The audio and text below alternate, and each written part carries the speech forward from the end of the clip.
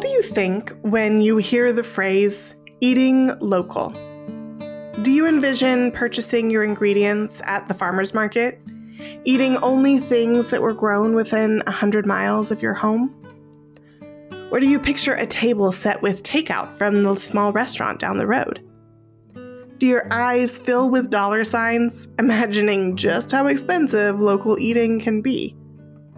Or do you think about foraging and trading, living off the land around you instead of spending money at the store? This phrase, eating local, can mean a variety of things. Today, we're going to dig into a few different forms that it can take and reflect on what value it might bring to our lives.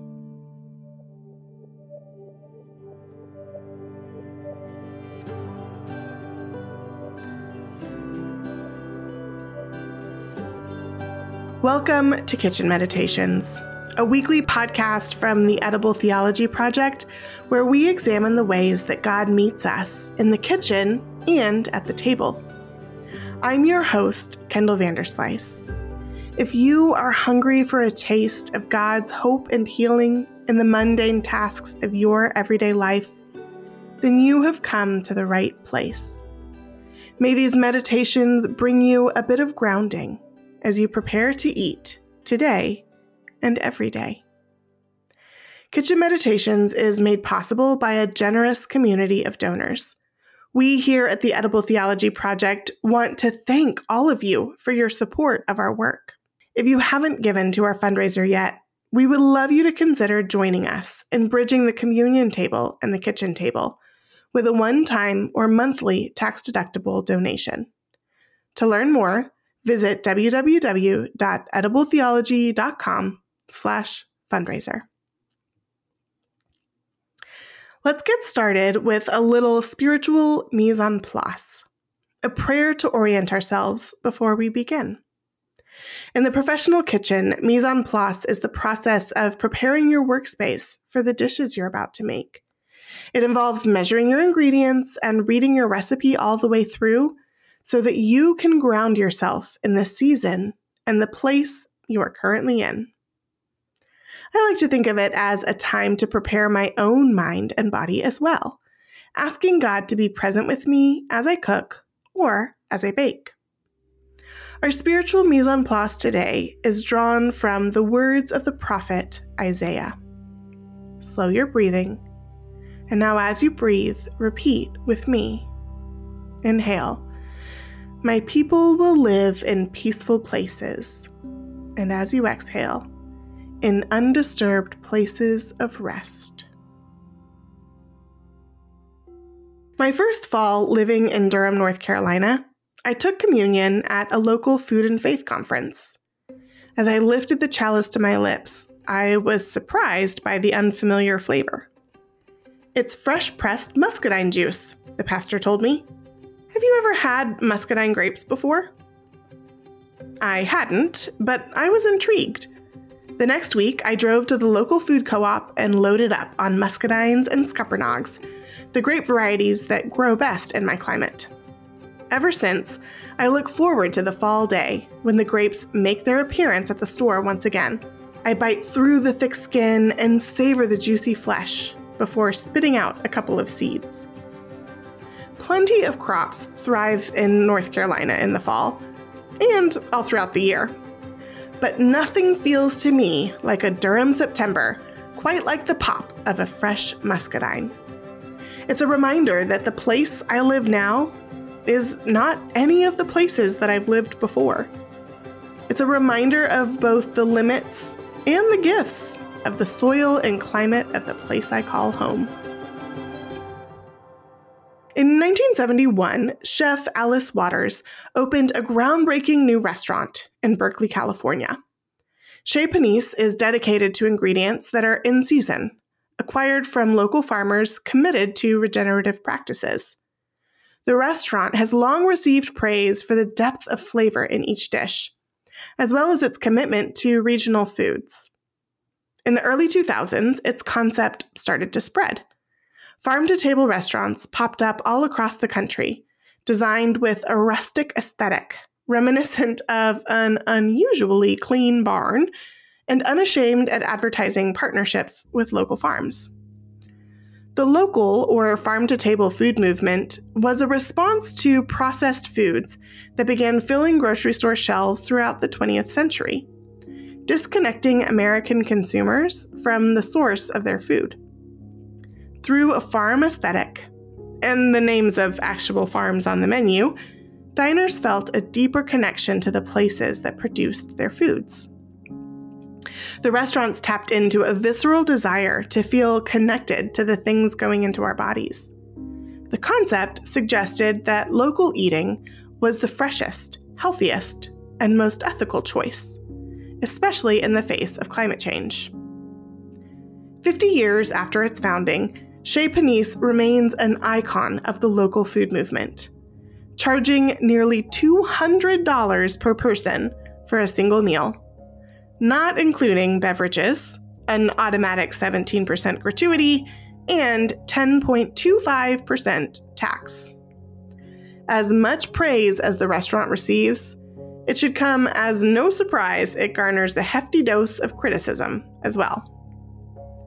A $200 dinner is far from a viable solution to changing climate patterns, nor is it an accessible solution to the God-given desire to feel connected to a place. Replicating the restaurant's ethics at home is pretty tricky too. The resources necessary to shop at a farmer's market, prepare meals entirely from scratch, and to eat solely with the seasons are out of reach for many of us. Not only are the costs high for us, many restaurants even fail to live up to the promises they make.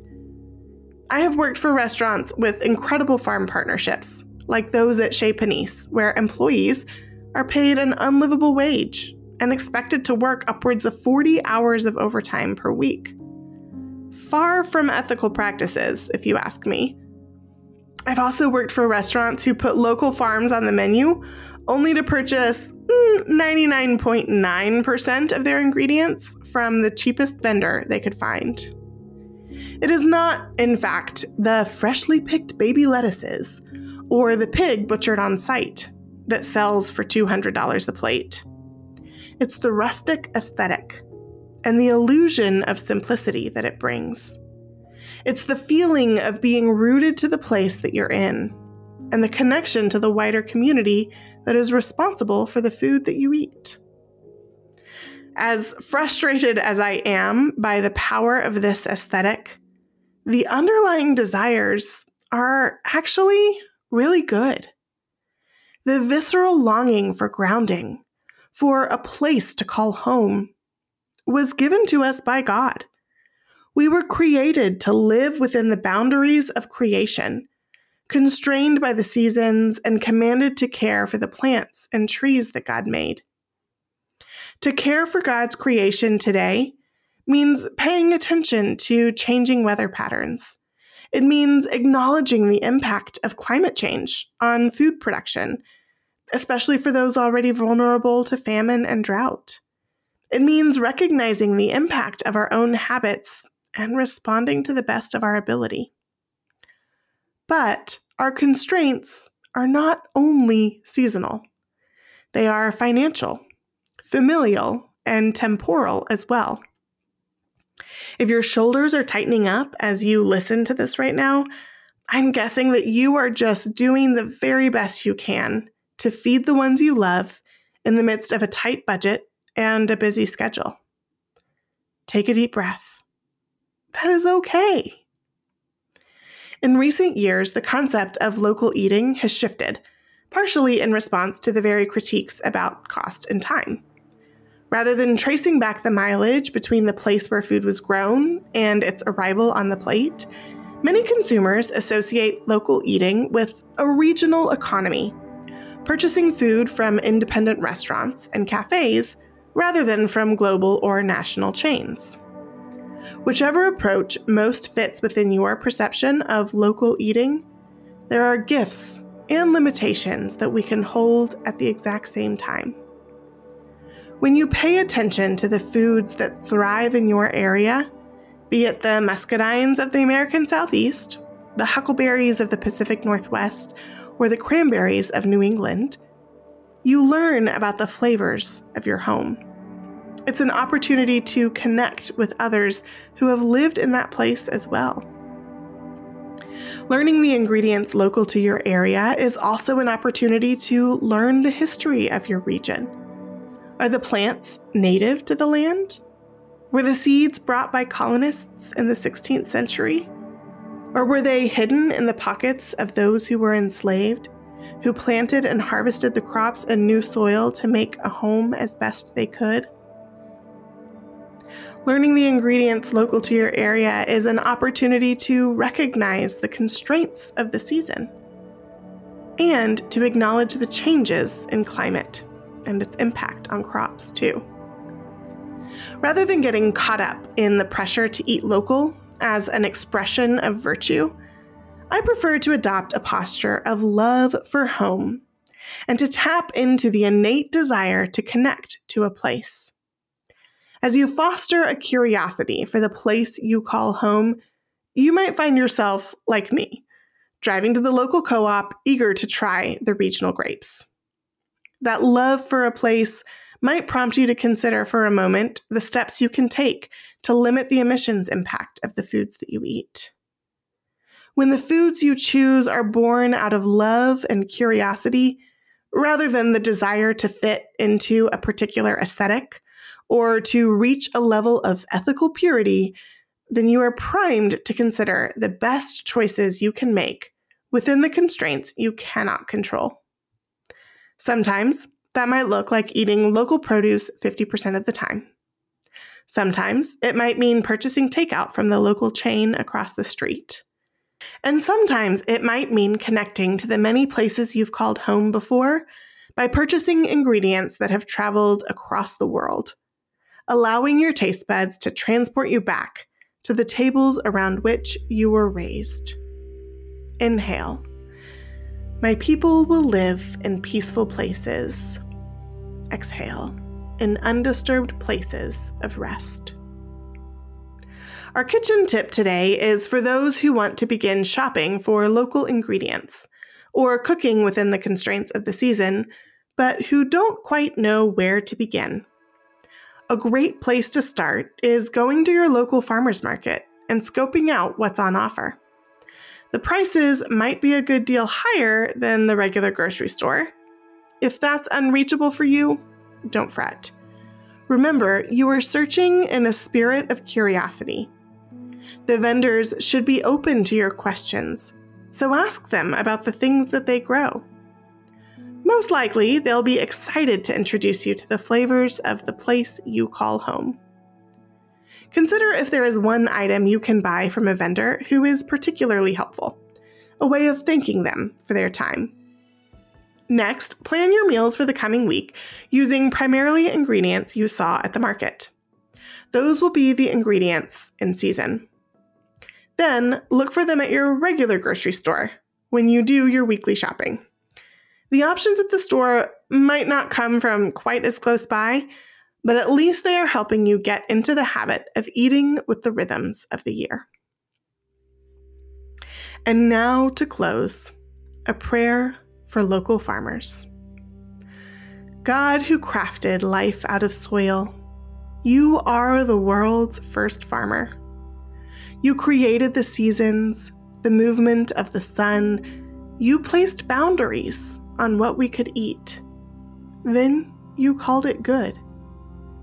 Though we toil today in a broken world, rampant with thistles, changing weather patterns, and thorns, you promise us a day when the tree of life will feed us all year round. Be with the farmers who labor today, weary and wondering if the work is really worth it.